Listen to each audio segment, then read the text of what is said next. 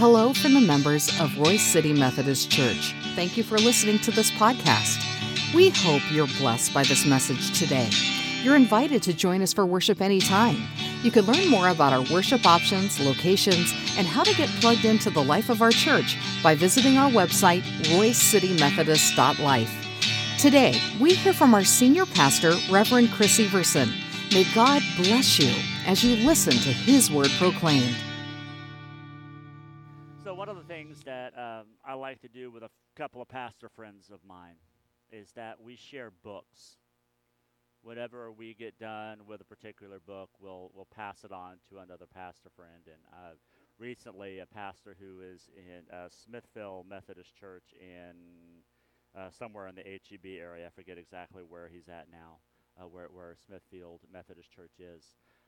He texted me and said, "Hey, I have a book that I want you to read." I was like, "Well, sure, that's great, thank you." And so he mailed me the book, and I didn't get started on it right away. It was about, I'd say maybe 6 months before I was able to get to this book. But it was around the time we started this new mission vision project that we've been embarking on as a church. And the name of the book was The Forgotten Ways by Alan Hirsch. And if you're writing it down to read it, I would recommend it, absolutely. But just to let you know, it is a very academic book.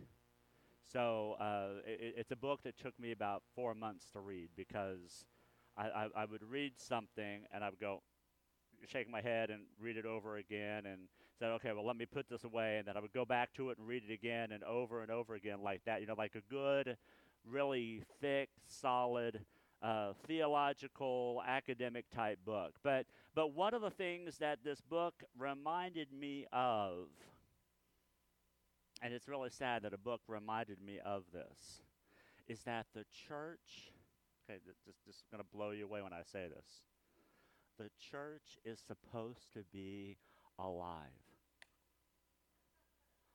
What? No, the church is supposed to be alive. Sometimes when we take a look at the church, we get so caught up in the systems. We get caught up in the structures. We get caught up in personal preferences, that we forget that when we focus on those things, it has a tendency to drain the life out of the church. And all you have is an organization. All you have is this mechanical thing that you continue to feed over and over and over again, and you wonder, why isn't life change happening? Why isn't my life different now because I am a part of a church than it was before? In my opinion, my idea behind that is that when you start focusing on the systems, when you start focusing on the organization, when you start focusing on the mechanical things that happens when you are a part of a church, the life gets sucked right out of it.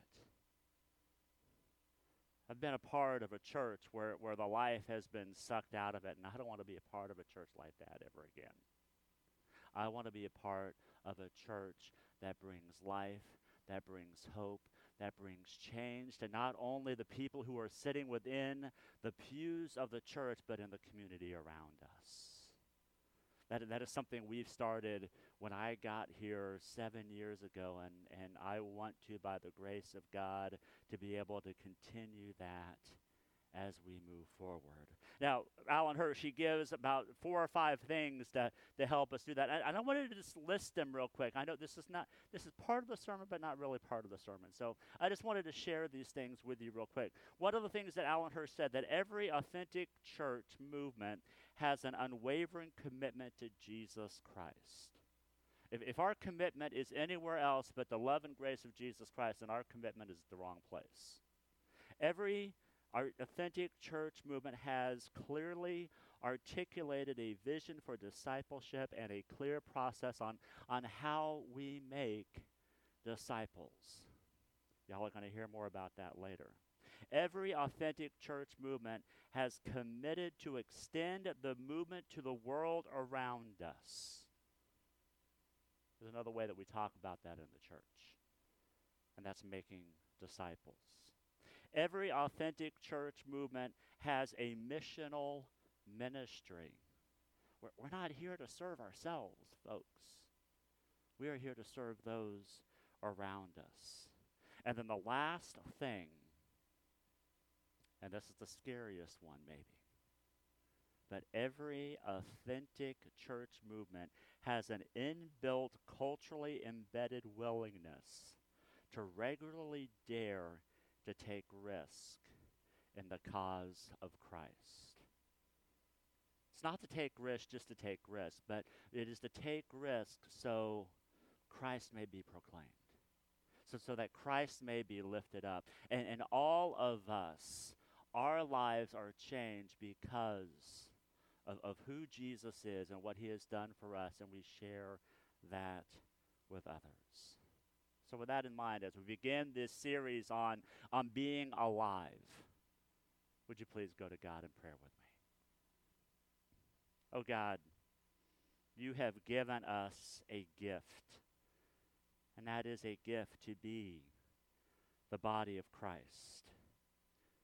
A gift to be an alive place where people can express and experience your love, where people can express and experience your grace, and then share all of that with others.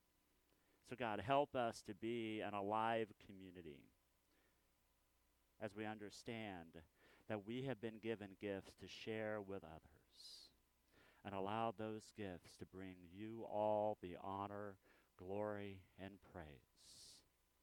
And let the words of my mouth and the meditation of each heart here be pleasing in your sight, O Lord, my strength and my Redeemer. Amen. So our scripture for today is from Romans chapter 12, verses 1 through 8. I invite you to follow along in your Bibles, or we'll have the words printed up on the screen for you to follow along as well. So hear the word of the Lord. Paul writes, "Therefore I urge you, brothers and sisters, in view of God's mercy, to offer your bodies as a living sacrifice, holy and pleasing to God. This is your true and proper worship. Do not conform to the pattern of this world, but be transformed by the renewing of your mind. Then you will be able to test and approve what God's will is, his good, pleasing, and perfect will. For by the grace given to me, I say to every one of you, do not think of yourself more highly than you ought, but rather think of yourself with sober judgment, in accordance with the faith that God has distributed to each of you. For just as each of us has one body with many members, and these members do not have all the same function, so in Christ we, though many, form one body, and each member belongs to all the others. We have different gifts according to the grace given to each of us. If your gift is prophesying, then prophesy in accordance with your faith. If it is serving, then serve. If it is teaching, then teach. If it is to encourage, then give encouragement. If it is in giving, then give generously. If it is to lead, do it diligently. If it is to show mercy, do it cheerfully." The word of God for the people of God. Thanks be to God. So my question for us today as we get started, what does it mean to be alive? Now, we have the easy answer. You're breathing and you have a pulse. That means you're alive. But my friends, I want my life, I want my aliveness to be a whole lot more than just breathing and have a pulse. We know what that looks like. We know when somebody is alive and is just breathing and just has a pulse. And if I'm almost sure, if I were to ask each and every one of you, did you want more from life than that, something more than being just having a pulse and breathing, you would say, absolutely I do. I don't want my life just to be a living blob just sitting there breathing and having a pulse. I want to do more. But here's the good news. Because we follow a risen Savior, we have more than that in our own lives. Because of a promise that Jesus gave us. If we take a look at John chapter 10, verse 10, Jesus tells us these words. He says, I have come so that they, every single person in this room, every single person that's watching, maybe online, that I am come so that they may have life and have it in just kind of a fairly good thing. No, that's not what Jesus says, is it? I have come that they may have life and they may have it in abundance. I don't know about, but that just makes me just giddy all over. That Jesus didn't come just to give me life, that I may just exist in this world, but that I may have life and I may have it in abundance. That's why the church, the body of Christ, is such a special place. Because within the church, if we are doing church correctly, let me put that caveat there. If we are doing church correctly, then we are out looking for ways for people to have life and to have it abundantly within the love and grace of Jesus Christ. To have Jesus just fill your life completely, so that when people see you, they look at you and they say, that person is alive in Christ and is giving a strong witness to his grace and mercy, that I want to be a part of that. There was a young lady by the name of Lisa. Lisa walked in to worship one Sunday, and she sat down. And after the worship service was over, I was taking care of things here in the sanctuary, and Lisa walked up to me, and we started to have a conversation. And I could tell that she was hesitant in coming up to me. And she was like, can you tell me a little bit more about what it means to follow Jesus? And I talked with her about that, and she shared with me some of the struggles that was going on in her life. And she even asked the question, do you think that I could come here from now on? Because I was at another church, and the other church told me that I needed to leave because they didn't like parts of my life. And I told Lisa, I said, you are welcome here. You, as we say, you belong here.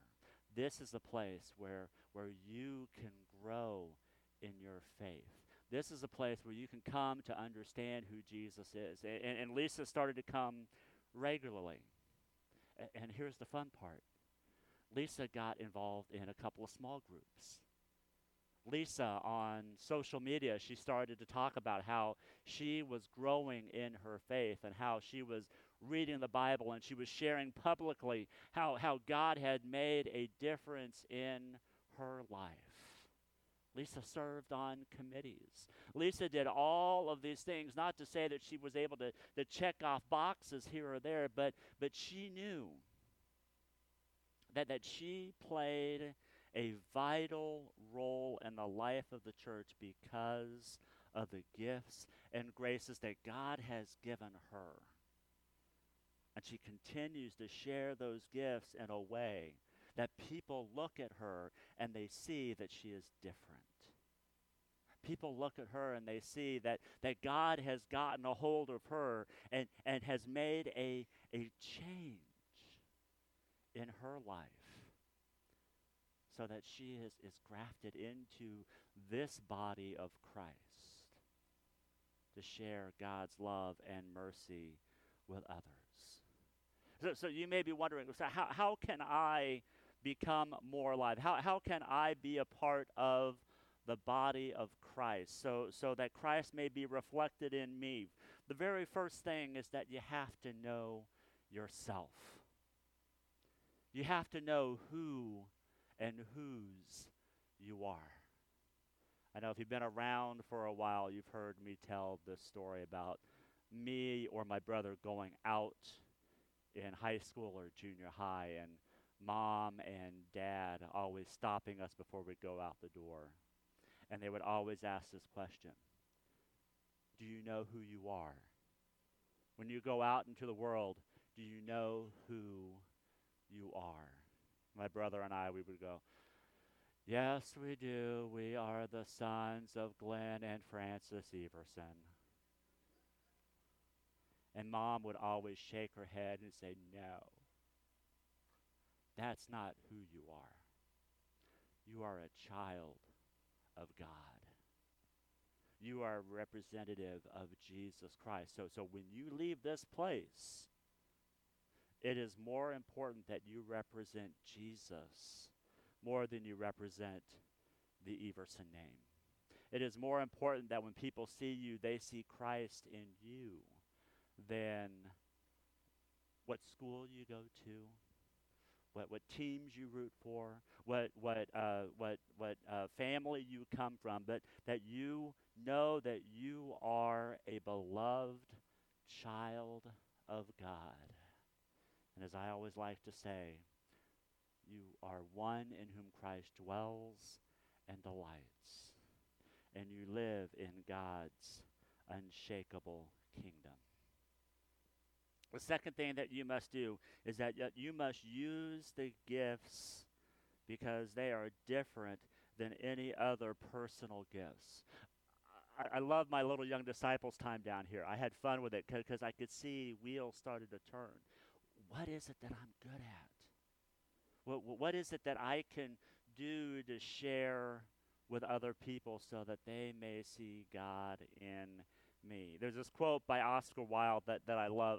Ian Crone, who has a podcast, he ends his podcast with this quote. But I think it's a very important thing for us to remember. He says, be yourself because everyone else is already taken.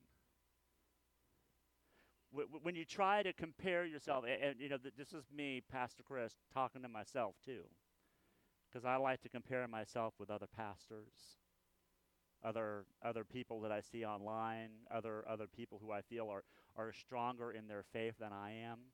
I always have to remind myself that I need to be who I am because everyone else is taken. God didn't create two Terry Chesters. Now, some of us may say, well, that's probably a good thing. No, there is only one Terry Chester. There is only one Connie Goodwin. There is only one of each and every one of us because each one of us has something different, a gift that we could share with the world so that they know Jesus in and through us. That's why Paul says that we have different gifts according to the grace given to us. And then he goes on and he says, use them. I can imagine this letter to the Romans, as he lists the different gifts that he has there to say that people different has. He's listing them to say, look, y'all, I know you have these gifts. You need to use them so that Christ may be glorified in your life. He lists what these gifts are. If your gift is prophesying, then prophesy in accordance with your faith. It is serving, then serve. If it is teaching, then teach. It is to encourage, then give encouragement. If it is giving, then give generously. If it is to lead, do it diligently. If it is to show mercy, do it cheerfully. Here's where the confusion lies down. And I think the capital C church, and maybe even sometimes lowercase Royce City Methodist Church, has to be honest with is that we place all of these gifts on just a handful of people. And we expect them to carry the entire load. But Scripture tells us it's not just 20% who does 80% of the work in the church that has all of the gifts, and we look to them to do it, or it's not Lindsay or Wanda or Francis or me or Michelle or Jim or Rod or Alan or or Nancy that does all of the work of the church. No, we are the body of Christ, and we are all given these gifts so that we can share them with others. And I think sometimes it's easy for us to forget where we get these gifts from. We like to pat ourselves on the back for all the things that we do, but it is God who has given us these gifts. It is God who has given us the ability to share these gifts with us. Colossians 1:8 says that Christ is the head of the body, and we are given these gifts through the power of the Holy Spirit. I don't know if you have ever seen this before. It's one of these images that I wish that I could get rid of my head, but have you ever seen a chicken get its head cut off? You know, you slice that head off, and the chicken just starts running around and everything, and then it just flops down. Man, that's kind of graphic. I'm sorry. But I leave that to say, sometimes we as the church, we act that way. We remove ourselves away from the head who is Jesus Christ, and we just flap around for a while until we get all tired and worn out and everything, and then we just lay out. We die because we fail to remember that it is the power of God in us that gives us life. And when we fail to see that Christ is our head, then we miss the whole point. We miss the life that God has given us. So, in the words of Paul, in a kind of remodification of Paul, use the gifts that God has given you. Take a moment to see how God has gifted you, and then share that gift with the body of Christ. If there's not a ministry yet that you feel like your gift has started, then start that ministry. If there is something you feel like God has burned inside of you for you to do, talk to me, talk to Pastor Francis. We'll find a way for you to build on that gift. We just completed 4 days with a coach, Kenny Ott. I had you all pray for our Mission Vision team last Sunday, and hopefully you were praying for us that week. I know you were, because I felt the prayers, because there was a couple of times that things got kind of heavy and kind of draggy and everything, but I felt the Holy Spirit leading us through that. And I told our team that I would announce something extremely important. We're going to talk more about it tomorrow night during our leadership board meeting, but there was one thing that I promised the team that I would share with the church today. I see a couple of them nodding their heads. They're ready for it. Royce City Methodist Church is no longer looking for volunteers. We're done. We're done looking for volunteers to be a part of our church. What Royce City Methodist Church is looking for, we're looking for servants. There's a difference.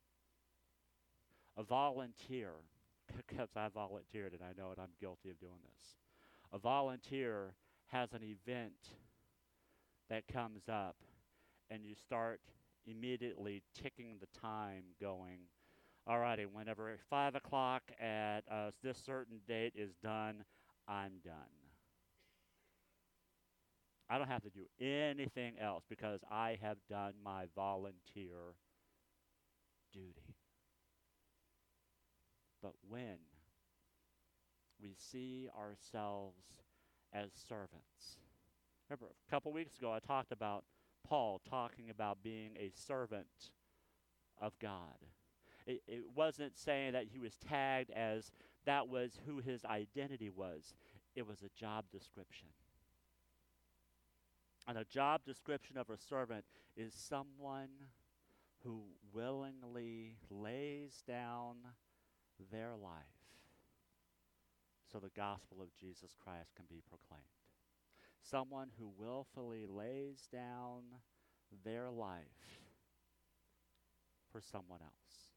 Someone who willfully lays down their life so Christ may be lifted up and that more and more people can experience Christ's love and grace through us, through that servant, so that their life may be changed, so that their life may see the power of God within themselves, so that all honor and glory and praise may go to Jesus and not to ourselves.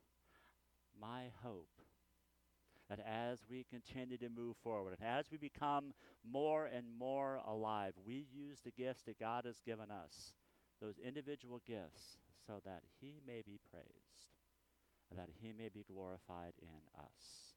Let us pray. Dear God, I love being a part of this body of Christ. And yes, we do have a picture of the sanctuary on the slide, and we know that the church is not this building, but it's the people who gather in this building.